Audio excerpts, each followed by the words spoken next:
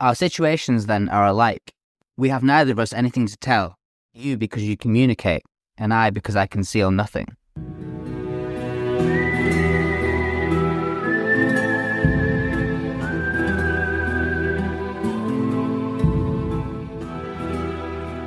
All right, this is Genre. We're reading genre classics and pulp gold, and we watch the occasional blockbuster.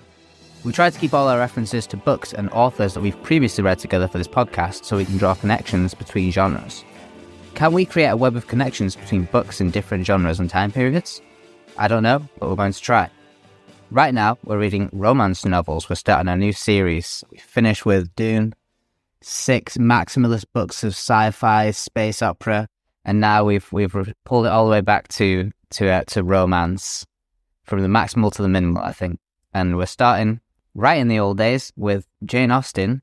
I should say, Sense and Sensibility by Jane Austen, or as it was originally published, A Lady. Romance. I'm Bob. I'm interested in how characters, their pasts, are going to influence these romance plots. I'm John. I'm interested in the battle between the heart and the mind, and both resisting the tyranny of society. I'm Zach. You know, I love an allegorical perspective, and I love getting a little light shined in on the Mariannes and the Willoughbys lurking in the darkness of my soul.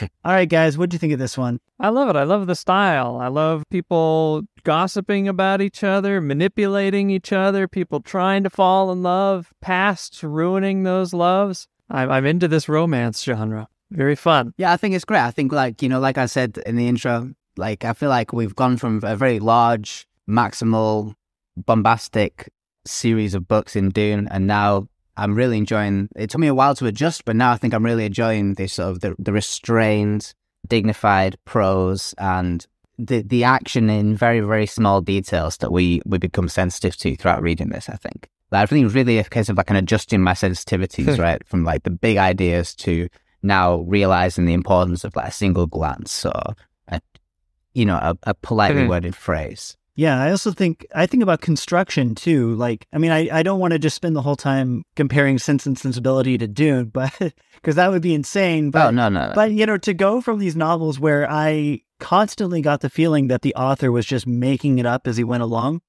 no larger overarching thing to kind of guide the path towards.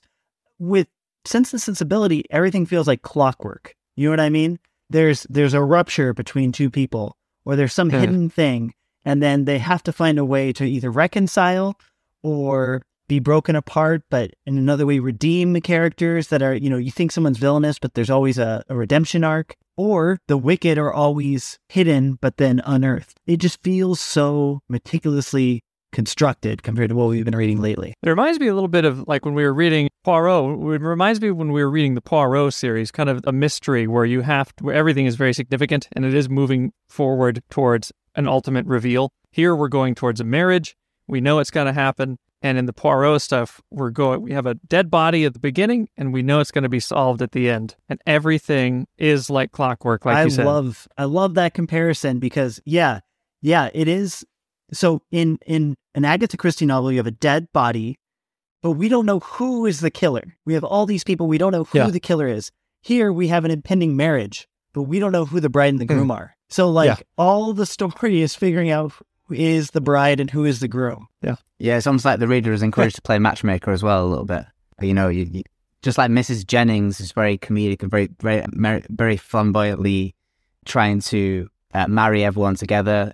The novel says something like she's this woman, Miss Jennings, who invites the Dashwood sisters to live with her. She is said to have married off both of her children, so now all she has left to do in life is just marry off everyone else as well. And I think she's really like a comedic sort of version of that, like a really sort of almost like drawing your attention to the fact that we're doing a lot of matchmaking in this book. Like she's like the comedy version of that in a way. It's that turned up to 11.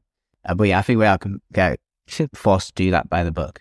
And I think that this mystery comparison is very interesting because I think in a mystery we're constantly asking ourselves questions, right? Like who is the killer? Why have they done this? Can I trust this person? And we are asking very similar questions here. Yeah. But the focus is obviously different. It's not like who killed this person, but it's like, will they or won't they get together? That's the big question that we're constantly confronted with, you know at the end that it's going to come good. You know things are going to turn out all right in the end. Because I think this is fundamentally a comedy and not a tragedy. And in a very similar way to the mystery books, right? It's going to get resolved at the end, but you have all the fun is in that tension before it gets resolved. In not so much like what the resolution will be. We know it's going to end in the killer getting found out. We know it's going to end in some marriages. But the question is, will there be happy marriages? Will there be marriages of convenience? Will heroes or heroines get what they want, or will they not? I really like the idea of who we can trust in these mysteries because the romance plot has a lot of that too. We'll talk about him later, but Willoughby, he saves Marianne, one of our main heroines, we'll talk about in a moment. She breaks her ankle, or sprains her ankle. He comes in like a knight in shining armor. He's very tempting to like. Then we learn we can't trust him. It's similar to a red herring, or not a red herring, or the actual killer who seems trustworthy often in a mystery, and then we find out, they are hiding something much bigger than they're letting on. Before we move on, I just want to point out one other way that romances are connected to mysteries. There's no outside world. Like, every character is related to each other character in some way. That's so true. People who you would have no reason to think they have something in common. Like, so Willoughby and Colonel Brandon. It turns out that Colonel Brandon's former lover was essentially killed by Willoughby. You know what I mean? Like, there's no outside world. It's just everyone has different layers of connections. Well, it's not his former lover's who's killed. It's his former lover's kid who is...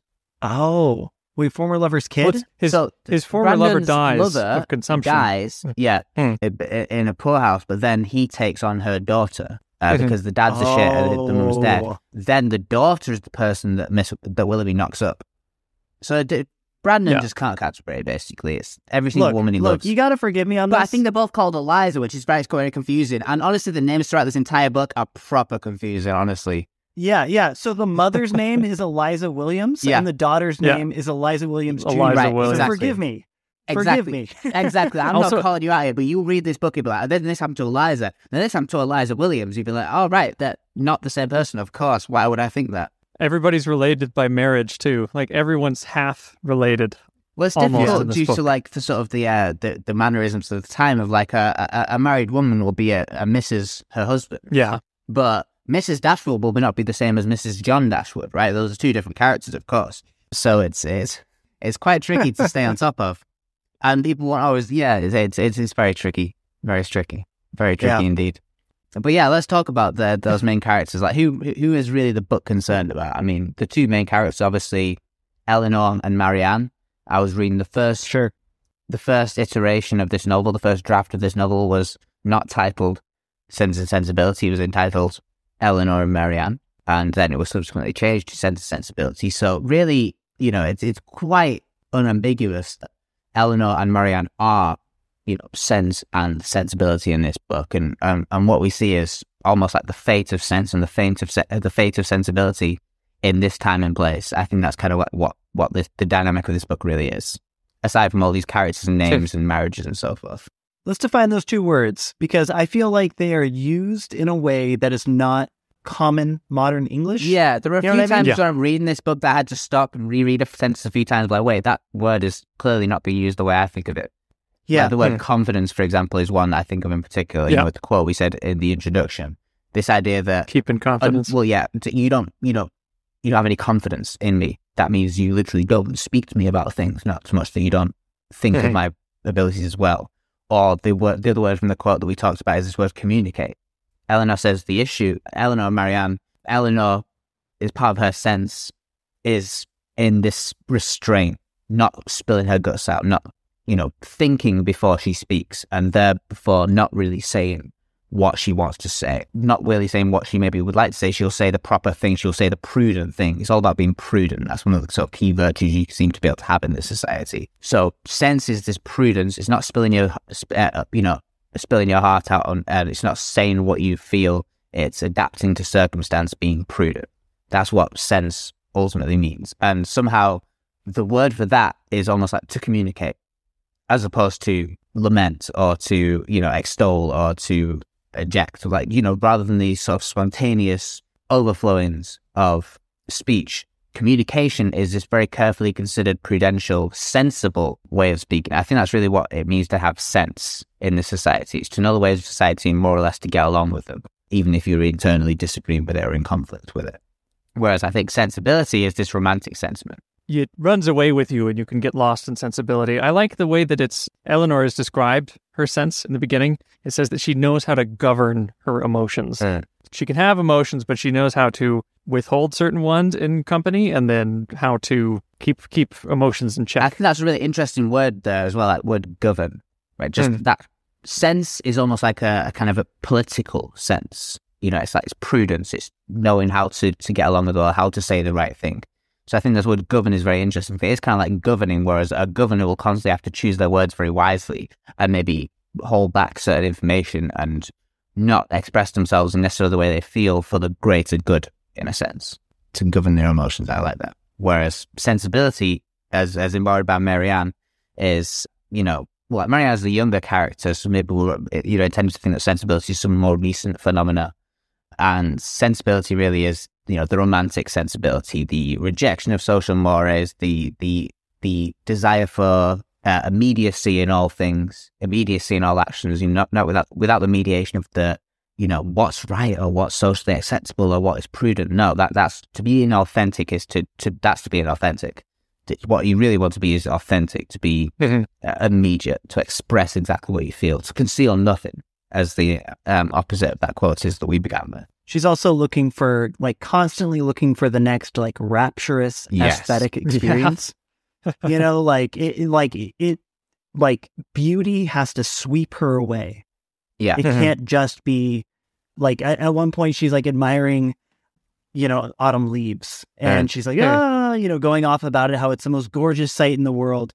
And her sister just says, yeah, I see a bunch of dead leaves. Yeah. Like, you know, a question for you guys. Do you think that the mindset that Marianne embodies, this sensibility, do you think it is synonymous with youth? And in that sense, it's something that one is destined to grow out of? Or do you think it is kind of libertine, romantic, possibly even decadent type of person that she's meant to embody? Austen at the beginning calls it an affliction, calls it something that suffers from. And it's not just Marianne, but their mother too. And Eleanor has to actually, like, control their mother all the time because she is moved by emotion far too much. Yeah. And only Eleanor has this sense, since she kind of is running the household, not really her mother. So in a way you're saying, like... But she's an old lady. Yeah, exactly. So it's like she's old, so it doesn't seem to just be a young person thing, right? Because she's more like Marianne. Yeah. Gosh, I wouldn't say there's sensible people in society or in culture, but that word has a different ring in modern sense. Yeah, I know, yeah. So there's this kind of, like, aesthetically driven, irrational, romantically spirited people in society that Austen's kind of pointing towards, and as a counterpoint, giving us those with sense. Yeah. Those who are a bit more restrained, who can govern themselves. Yeah, exactly. And I think, like, sensibility is related to, like, an artistic sensibility as well. Yeah. But, I mean, yeah, it's related to the artistic sensibility. You know, Marianne insists that, I mean, one of the key scenes is, like, the reading of poetry. For Marianne, it's absolutely essential that a person knows how to read poetry well. Whereas Edward, who is ultimately the primary love interest, well, the only love interest, but, you know, the primary sort of, like, potential suitor of Eleanor, Sense, is Edward, this sort of very shy, kind of bumbling and modest son of what sounds like quite a tyrannical family, and one who Eleanor and Marianne's half-brother, John, a family he's, you know, married into, or who's married to his family, but they made a marriage alliance with the Ferrers. Edward Ferrers is his name. And then this Ferrers woman essentially... Well, the plot of the book, to take a bigger picture view, at the beginning of the book, John Dashwood, the father of Eleanor and Marianne and their mother's second husband, oh no, she was his second wife, I believe. No, yeah, her second husband. Right. He dies and he says to his son, John Dashwood, right, you got to take care of your half-sisters, my daughters. And he says, yeah, sure, I will, but then he does an absolutely pitiful job of this, mainly motivated by Fanny Ferrers, Edward's sister, who marries Eleanor Marianne's older brother, half-brother, should I say. And then she essentially their half-brother says, right, I'm going to give them each like £1,000 a year, they'll be fine. And then she's like, yeah, they'll be more than fine, actually. £1,000 a year, think of how rich they'll be. Try 500. And he'll be like, oh, yes, you might be right there. 500 might be okay. And then she says, well, thinking of it further, they'll be more than amply comfortable there. And did your father specifically say you should be giving them money? I don't think that would really be the inference. Anyway, so they basically end up getting nothing. They're impoverished, essentially. But if they're impoverished, but they still have servants. So it's kind of like, I don't know, things are different then, I guess. But they're not kicked out of society, but they are taken out of their comfort. They become very much dependent on others. Yeah. They're kicked out of their house. Bring in outside media into this, but I'm reading Dickens at the same time as I'm reading this. And the stark contrast of worldview is like, so like when they talk about being poor, I'm just like, you're not going to be shoveling coal anytime soon. You're not going to be fishing bodies out of the river, to rifle their pockets for change. These are very much comfortable people nonetheless. It's just degrees of comfortability, which I think maybe adds a sort of satirical overtone to this a little bit, I would potentially argue. But Edward, this is how he's connected to the family, essentially, and it's the guy who Ella loves, but he cannot read poetry to save his life. He's rubbish at reading poetry. So Marianne hates him. But then, and she says to, Eleanor, how can you possibly be interested in this man? He has no aesthetic sensibilities. So Marianne's almost very pretentious. She's very intolerant of people who are not, aesthetically wonderful and great performers. I think that's also part of her sensibility. And then she meets the love of her life, or so he thinks, Willoughby, who embodies all of that. He's handsome, he's dashing, he's great at reading poetry, and so she's very taken in by the sort of performance and this immediacy of him. But I think you've raised the interesting question there, Zach, of what really is the fate of sense and sensibility, right? What are we supposed to think here? Is sensibility something you grow out of? Is that what the book's trying to tell us? Or is it more complex than that? And I feel like the best way to answer that is probably by looking at the characters. Which characters represent sense? Which characters represent sensibility? How do they develop? How do they come around? What's their comeuppance, right?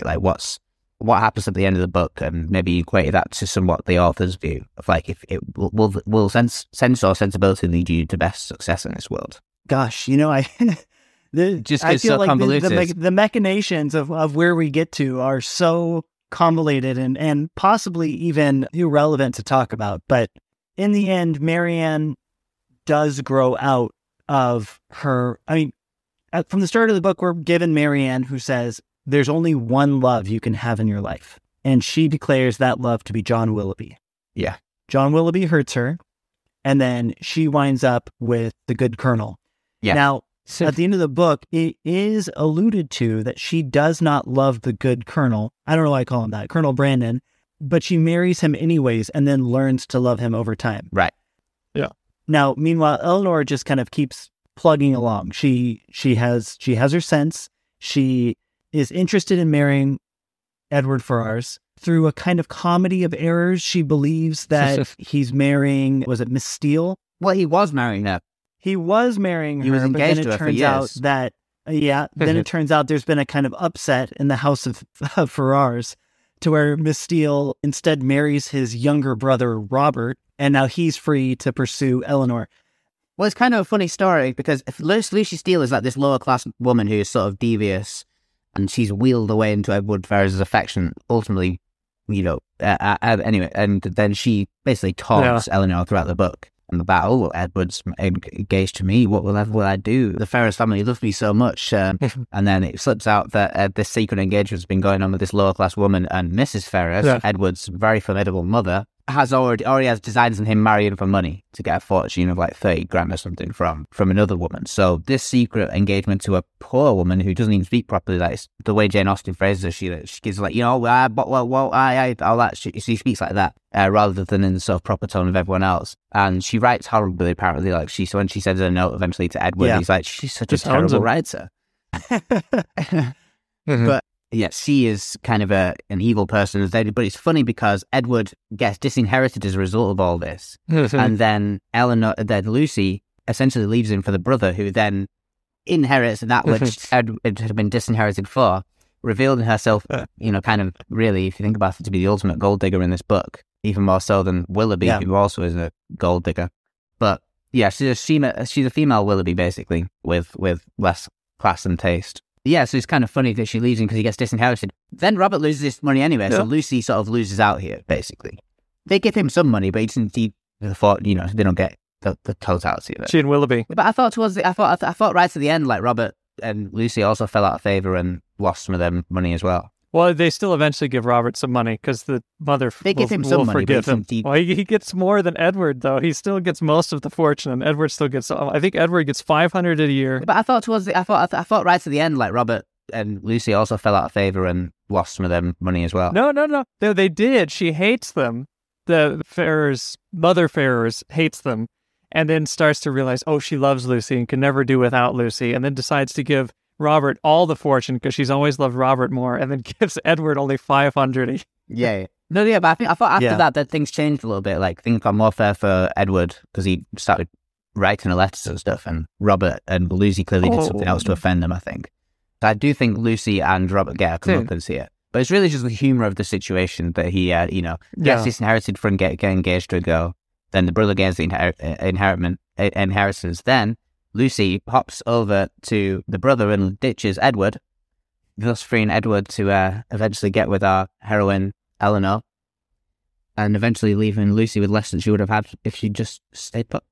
So there's a real morality tale there, I think. I have a thesis to drop on you guys, and I think it centers on how you called Lucy, what did you say? The female Willoughby. The female Willoughby, yeah.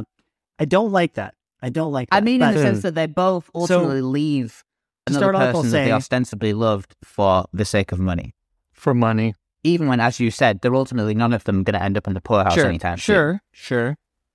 Well, okay, so I think that Jane Austen wanted to write a purely allegorical novel. And I don't think Jane Austen successfully wrote a purely allegorical novel. And that's why people still read it today. If it was a pure allegory where it was, 100% didactic, everything fit neatly into their boxes, I think it wouldn't be an interesting story. And you can find all kinds of stories like this, especially in like medieval tales, But I think it's complicated by a lot of ambiguity. So, we can start off with, a spectrum. We can say, of course, Eleanor is sense, Marianne is sensibility. For me, the way I saw it would be Willoughby is sensibility like Marianne, but sensibility turned towards a kind of sickness, if that makes sense. He took advantage of Marianne, but, he also has that sensibility and it kind of flings him in different directions in ways that he can't really control. Well, in a way, he doesn't have sensibility, though. He's less the platonic ideal of sensibility than Marianne is because he ultimately chooses money, sense, arguably, over sensibility. Sure. But I mean, if we're talking platonic ideals, then it's like finding the middle ground, restrained in all forms. So Marianne is more ideal than Willoughby. So Willoughby is sensibility turned towards sickness. But when we talk about, oh my gosh, her name, Lucy Steele, I don't think she's worse than Willoughby. I think she's sense turned to sickness. In the sense of, I don't think Lucy Steele loves anyone. I think she's just coldly calculating and finding, like a machine, trying to hone in on the best position for herself socially. And in that sense, I don't want to say she has something in common with Eleanor, but she has more in common with Eleanor than she does Marianne. No, I think she's almost like the evil twin, the sort of the opposite evil image of Eleanor, right? I agree. Yeah. So I maybe complicate. I mean, again, obviously it's overly didactic. Like I do agree that there's a lot of subtlety in Jane Austen's writing, and sense and sensibility do cross over in different characters. For example, earlier I said that it seemed like Marianne had the sensibility, the artistic sensibility, and yet Eleanor is also a painter who is considered to be quite a good painter, even though she's sense. So it's not a simple opposition. But yeah, I do agree that maybe sensibility turned to sickness. We have sense and sensibility, we have sense and sensibility turned towards the good, let's say, and sense and sensibility turned towards sickness and depravity. In the book, throughout the plot, Marianne actually does get very, very sick. And then she overcomes this sickness, and it's after overcoming this sickness that she somehow becomes more sensible, like sensible in the sense of having sense. And she's thus able to deal with Willoughby, who is now still a romantic wreck. She's able to move on and make the choice to go with the good Colonel Brandon. So, in terms of this idea of sensibility as a sickness, it's one that sort of Marianne overcomes, arguably in like a literal sense. Yeah. So just to add on a further point, I think if we're talking about an allegorical story, it's important to talk about where characters end up at the end. Yes, exactly. So if Willoughby is sensibility turned to sickness, we spend the whole novel thinking he's evil, he's wicked, he takes advantage of people. He's like his portrayal has more in common with the vampire novels we've read for sure. than anything else. Actually, he drains life from young girls. He makes Marianne sick. So that's all of it. And everyone's saying she's lost the bloom of her youth, but it turns out she's just ill. But he's redeemed at the end. Yeah, Austen redeems him. He's not the villain here. No. Whereas Lucio Steele, throughout the whole book, she had kind of an ambiguous place. But for me, as I read her character, I thought she was holding on to her relationship with Edward out of a kind of romanticism. Like, we're in secret, but, I'm in love with them kind of a thing. But that's not the case at all. Yeah. Just manipulative. She's cynical. And at the end, the true villain is revealed to be Lucy. Yeah. So in this sense, it doesn't seem to be that the Marianne John Willoughby side of the spectrum is truly being condemned by Jane Austen. I mean, on the surface, it's being condemned, but it's kind of a half-measure condemnation, if that makes sense. Yeah, and I mean, I think he's also, I'm not sure if he's ever really fully beyond reproach, because in a way, Marianne is partially guilty of being naive, which is understandable because she's 16 years old. But yeah, she's guilty of being quite naive because he never actually says we're engaged. He never actually says, I love you. Yeah. He never says these things. She infers it because she's never experienced like this something like this before, and she's got this, she's lived her life entirely in books and poetry, and she only, she believes in very much in the reality of these spontaneous affections. Her mother supports that too. And then she gets infected by the sickness. Her mother compounds that as well. Yeah. But when we get his letters, he says, and we're not sure if we agree with it, believe him or not, but he's like, I didn't actually say anything wrong. If I've given you the wrong impression, then I made a mistake. Now, obviously, that turns out actually not to be the case. He did truly love her. Marianne was right for everyone to believe that. But it is ambiguous throughout whether to what extent he is as bad as he says he is. And obviously, it becomes clear that he's knocked up Colonel Brennan's ward. Not granddaughter, but sort of his ward, the daughter of his beloved who he was separated from, which is a nefarious thing to do. Then he ultimately ditches Marianne for money, and you can still see that as consistent with sensibility, I think, because of this way in which sensibility is also linked to artistic, things and beautiful things, right? So having a beautiful home or, wearing beautiful fine fabrics is also part of this sensibility. It takes money to do that.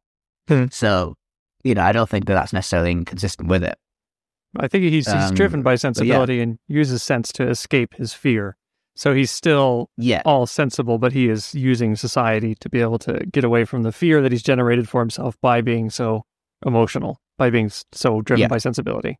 Yeah, but Lucy Steele as well throughout. I think I was suspicious of her from the first time that we met her, and throughout she always seemed to me more like she was gloating all the time, and I think she'd sensed that Eleanor had affections for Edward, and her being the cold, calculating manipulator, the Machiavellian character in the book. I would say is really trying to deter this affection and playing on the good nature of Eleanor, who, like Edward, are both unable to extricate themselves from the grip of Lucy Steele because of their own decency. So she takes advantage of the decency of both Edward because she knows he won't renege on his engagement because he's made a promise, he'll keep it. That's his nature.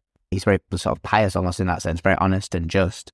And Eleanor, the same thing. If she's taken Eleanor into her confidence in order to ultimately deter her from getting with Edward, so purely selfish means, and yet because she's taken into confidence, Eleanor will not give that away, secret away. So she takes advantage of the decency of others, like a parasite almost.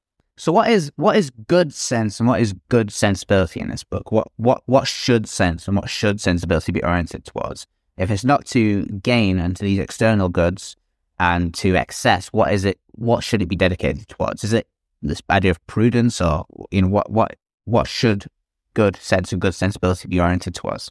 I think you have to have prudence, otherwise society will cast you out and you're going to hurt people. But then you also have to have real love, which is sensibility. I think Eleanor is not just pure sense. She also has emotions, and she tells Marianne accuses her of having no sensibility at all, of having no way to love. Yeah. And she even accuses her, like, you didn't even care when Edward Ferrars left you. And she says, no, of course I did. I've been holding this pain all this time. I just know not to. I was taken into confidence. I'm not going to say that I know I can't marry him because of Lucy Steele. So she's been keeping it a secret because society dictates she must do that. But she still has emotions. She truly loves Edward Ferrars. She's not doing it for society's sake. So she's not only sense. And Marianne, I think, is sensibility finally tempered by sense. So she makes the proper choice at the end and marries Colonel Brandon. And neither one, I mean, there's lots of ways to look at the end and who is successful, but Marianne is 10 times as rich as Eleanor at the end, and she's made the poor decision at the beginning. Other women who made that poor decision were cast out. Like, she could have turned out like Eliza. Yeah. And Colonel Brandon's very explicit about that. He even compares her very closely to Eliza multiple times. So to say that if you're only sensible, you have to learn your lesson, I guess, if you are totally and there's sensible. Something really very there's a real strong aspect of sensibility in Colonel Brandon as well. For sure, yeah. Really. He reads poetry despite well. being this military man and being very sensible, he does read loves poetry music. well. So that's the key thing. He loves music, but also, he's got this romantic vision of, Eliza. He himself wanted that spontaneous love, and it was thwarted from him. And then he sees the opportunity to have it again in Marianne. So he is a very romantic character in that sense as well. Whereas I think Edward is not so much. Yeah, Edward not. Edward, no. Edward's very similar to Eleanor, where he's bottled it up. 5 years have gone by. He's done nothing. Brandon has learned the lesson that Marianne learned. So he sees that she's going to have to learn a similar lesson because he fell in love with Eliza, and then his parents shipped him off to the army so he could not be with her. And then Eliza's life fell apart. He was head over heels, just like Marianne was, but he learned and came back. So I think what I'm curious about is what is the intended orientation towards society in a sense? What do you think the optimal orientation towards society is in this book, right? This is a society where there's constantly, it's all about who you can get married to. And marriage is still very much, a contract between families at this point. And yet there is this sort of, in both cases, the love affair that wins out is not, a conventional one. Mm-hmm. The two are concerned with. It's one where the husband is disinherited before the match is made. Then with Marianne, she gets with, the Colonel Brandon, but that's only after a great amount of suffering on his part. But what, it seems like Jane Austen's message is definitely not, you should always be sensible and do exactly what what society wants. But at the same time, it's clearly not a sort of purely romantic book that believes, society is simply an evil, right? That there is good in civilized society. But it's also very critical and very satirical about this civilized society. So what do you guys think is the orientation? Maybe you could say maybe what is Jane Austen's orientation potentially, but more within this world, what do you think the ultimate orientation is?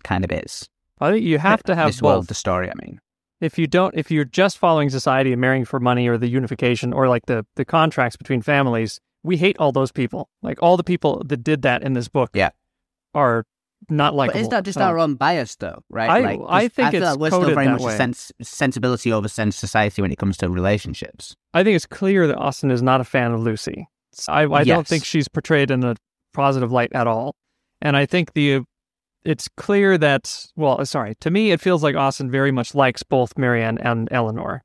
And they are both a combination of sense and sensibility. Even though one might be driven by sensibility, one might be driven by sense, they have both. So you have to have real love, and you have to follow, you have to be proper. You have to be prudent. If you just follow love, you'll end up in a poorhouse. If you fake it to abide by society, Austen, I don't believe, likes that, even though it's probably happening all over the place. I think it's important to note that Eleanor is not a rock-like character. Eleanor is a character that changes. So Eleanor opens herself up to love and gets hurt and then comes out of that.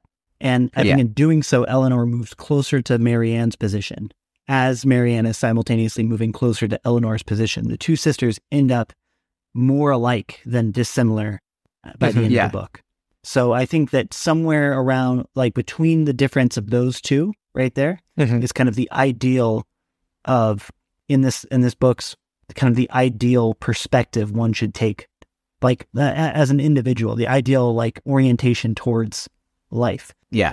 Eleanor is equipped with something to handle this situation. Marianne is not, because it almost kills Marianne. Like we said, she gets a fever, she almost dies. She's so brokenhearted, she doesn't really take care of herself anymore, and she almost dies.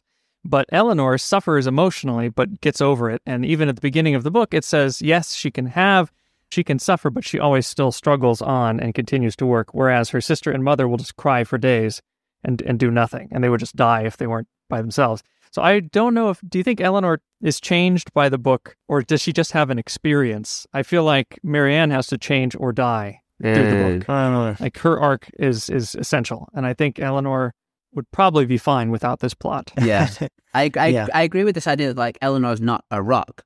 But yeah, I do think that's a very interesting point, Bob, that like it's quite clear that Marianne grows as a character and has to develop or adapt or die, essentially.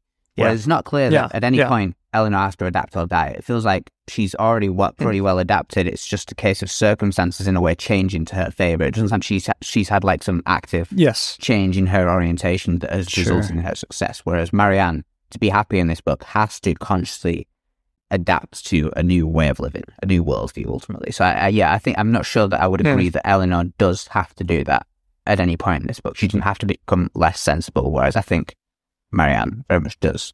Yeah. And it's interesting, maybe as like a biographical note, like not to get into too much like autobiography of the novelist, but apparently Jane Austen wrote Eleanor based on her older sister, Cassandra.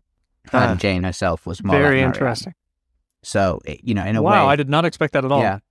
So in a way, I think that is maybe a part of the dynamic of the book as well. But I'll just leave that as a purely speculative detail because that's just autobiography. But I really do think that, like, you say exactly, like, why is it we keep reading this book? Why is this book still popular? I think really one of the main things about this book is just that relationship between those two sisters, Eleanor and Marianne. Like, aside from their allegorical, function as sense and sensibility personified, just the relationship between the sisters, the human relationship is very, very realistic, very well fleshed out, feels very particular. As much as they're allegorical characters, the relationship between sisters is a very particularly good one.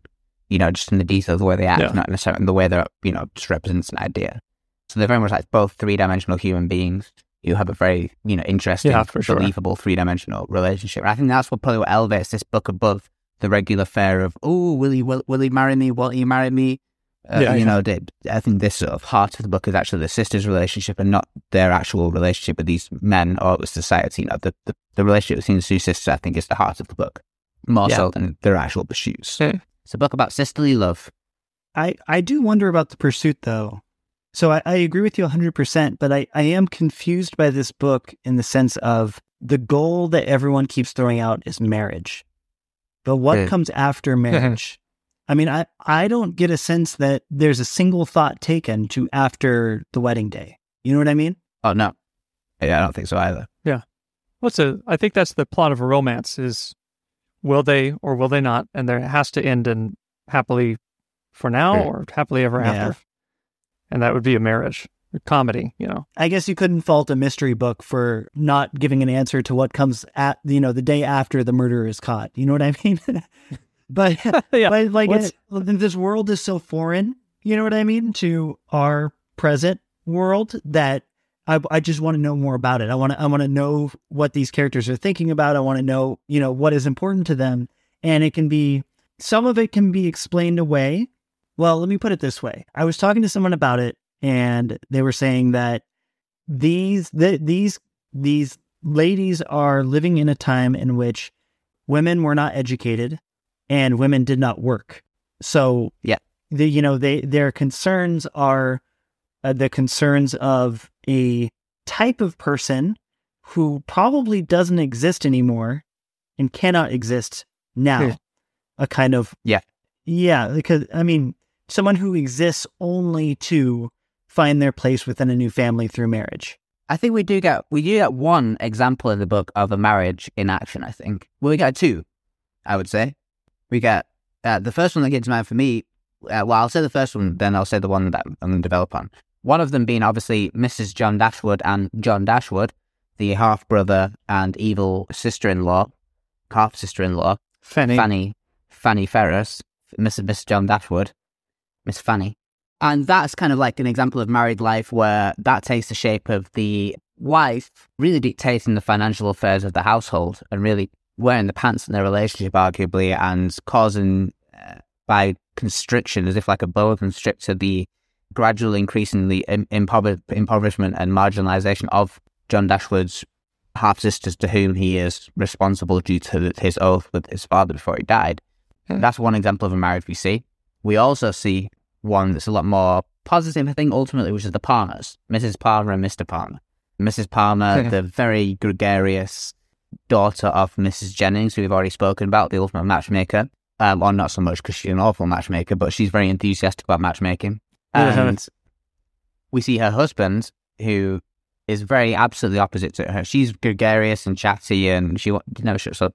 He is just always making droll comments. He wants to be an MP. He very serious.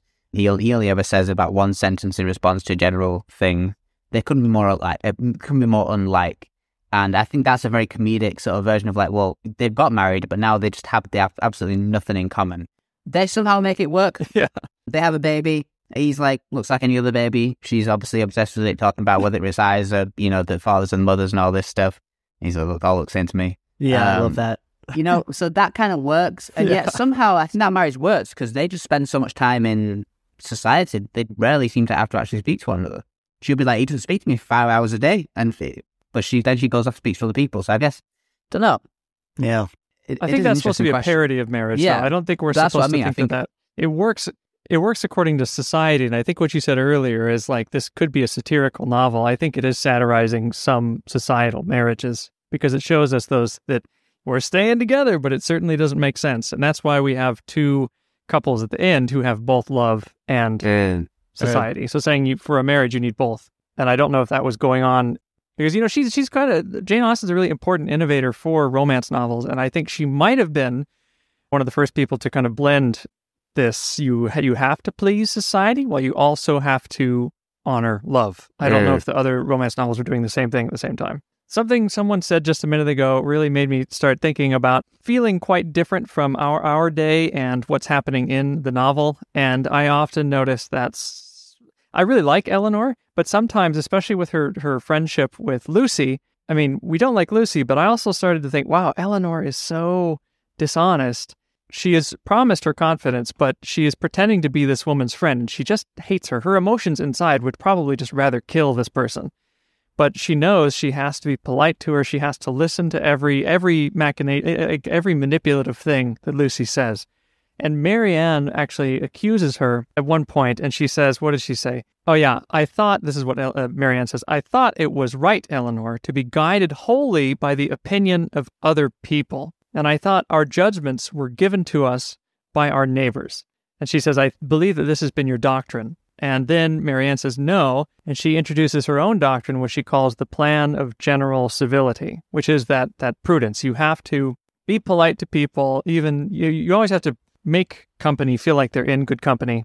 If you must confront them about something, you may do so, but there are certain things you can't confront. So I felt that she's lying to herself and she's lying to Lucy when she should just tell Lucy, honestly, I love Edward, get out of my way.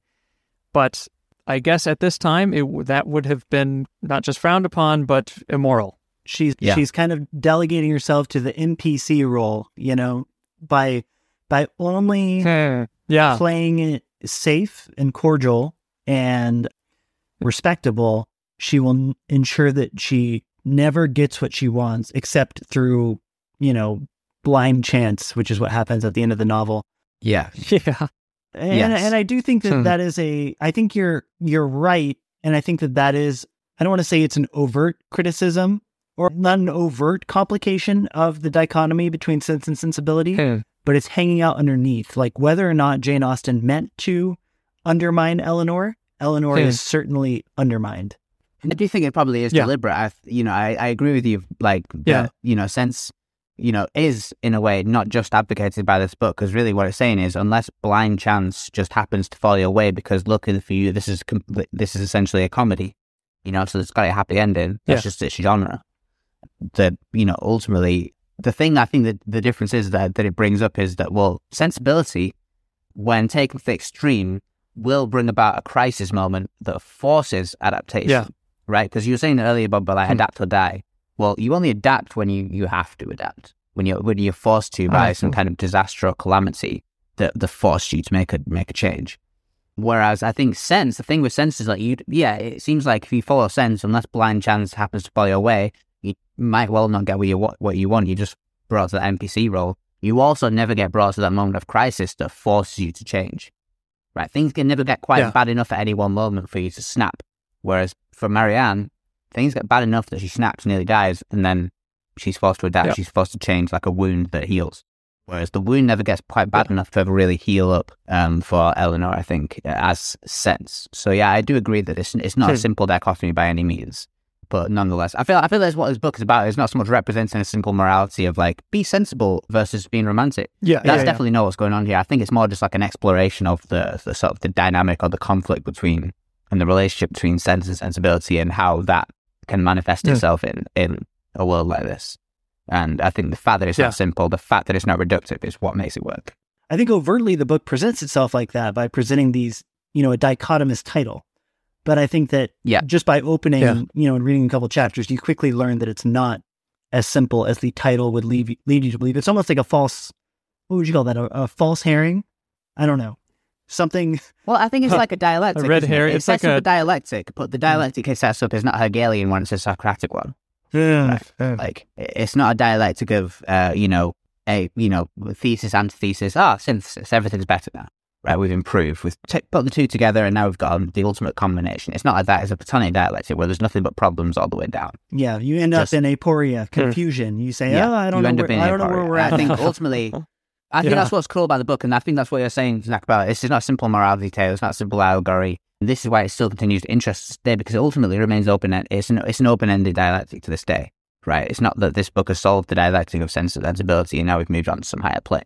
It's like, no, the dialectic of sense and sensibility arguably continues in all of our lives, and there is no perfect way of framing it, and there's no perfect way of adapting to the world according to one or the other, but nonetheless we can't do without either. We're just sort of constantly making these decisions to and from, and we recognise that in the book. I think that's what gives this book its vitality. We recognise that in the character, we recognise this conflict within ourselves, and it's really enjoyable to see this conflict being mapped out very masterfully by, indisputably a very great writer. So yeah, I really enjoyed reading the book. It's really interesting too to see those conflicts, because there's two very distinct, like, parallel conflicts: the love plot between Brandon and Eleanor, and the love plot between Marianne and Brandon, and the love plot between Ferrers and Eleanor, because they're completely different plots. The one, like you said, we have to wait for fate to drop into their lap and fix everything for Eleanor and Ferrers, but then Marianne and Brandon, it's the two of them are kind of making decisions and moving it on their own. So I think I'm wondering if when we read more romances, if more romances will have like two parallel plots like that, or if they'll choose one or the other.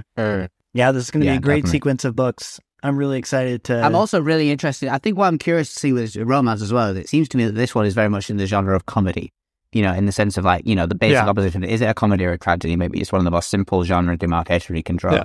I think this is a comedy because obviously it ends happily for all the people we're actually concerned with, and that we get a lot of satire and we see a lot of people get, the just deserves. I'm curious if that's going to be consistent throughout the romance books we read, or are we going to read a mixture of comedies and tragedies? Are they always going to get married in the end, just like a modern day rom-com where we know they're going to get together in the end? Is it like that in the romance books we're going to read, or is that just the kind of the aspects of the genre that's been run with because it maybe sells the best to a larger audience, right? Fair. That's what I'm curious to see. Can we rely on the happy ending? I really want to see this too, and I'm really curious about the books that we've chosen, which are quite a bit older, because now for modern books, what I've heard is if it is a tragedy, it has failed the romance genre and it does not fit within the romance genre. For a romance book, it must be a comedy. And I'm wondering, have you seen that? For, our French... Yeah, for sure. I've heard people say that. Like, the whole young adult faults in our style stuff where it's like, they're in love, but one of them's got cancer or something, and do you know what I mean? That's also a big thing as well. So I'm curious what the balance is going to be. Yeah. Okay, that's a good point. But I don't know if anyone would call The Fault in Our Stars a straight romance novel in the sense of how people generally talk about romance. I mean, I haven't read the book. I don't know anything about it, but I don't think I've seen your average romance reader be like, oh yeah, The Fault in Our Stars is great as romance. You know what I mean? So I guess the question simplified would be like, is romance necessarily a comedy? So I mean, there's only one way to find out. Gosh, I hate to try to throw an answer out too soon, but Romeo and Juliet is a good answer to that. But that's a tragedy. That's not considered one of the romances. It's romantic, but I think it's considered a tragedy. It's not a comedy. Wow. We got our hands full. I can tell right now.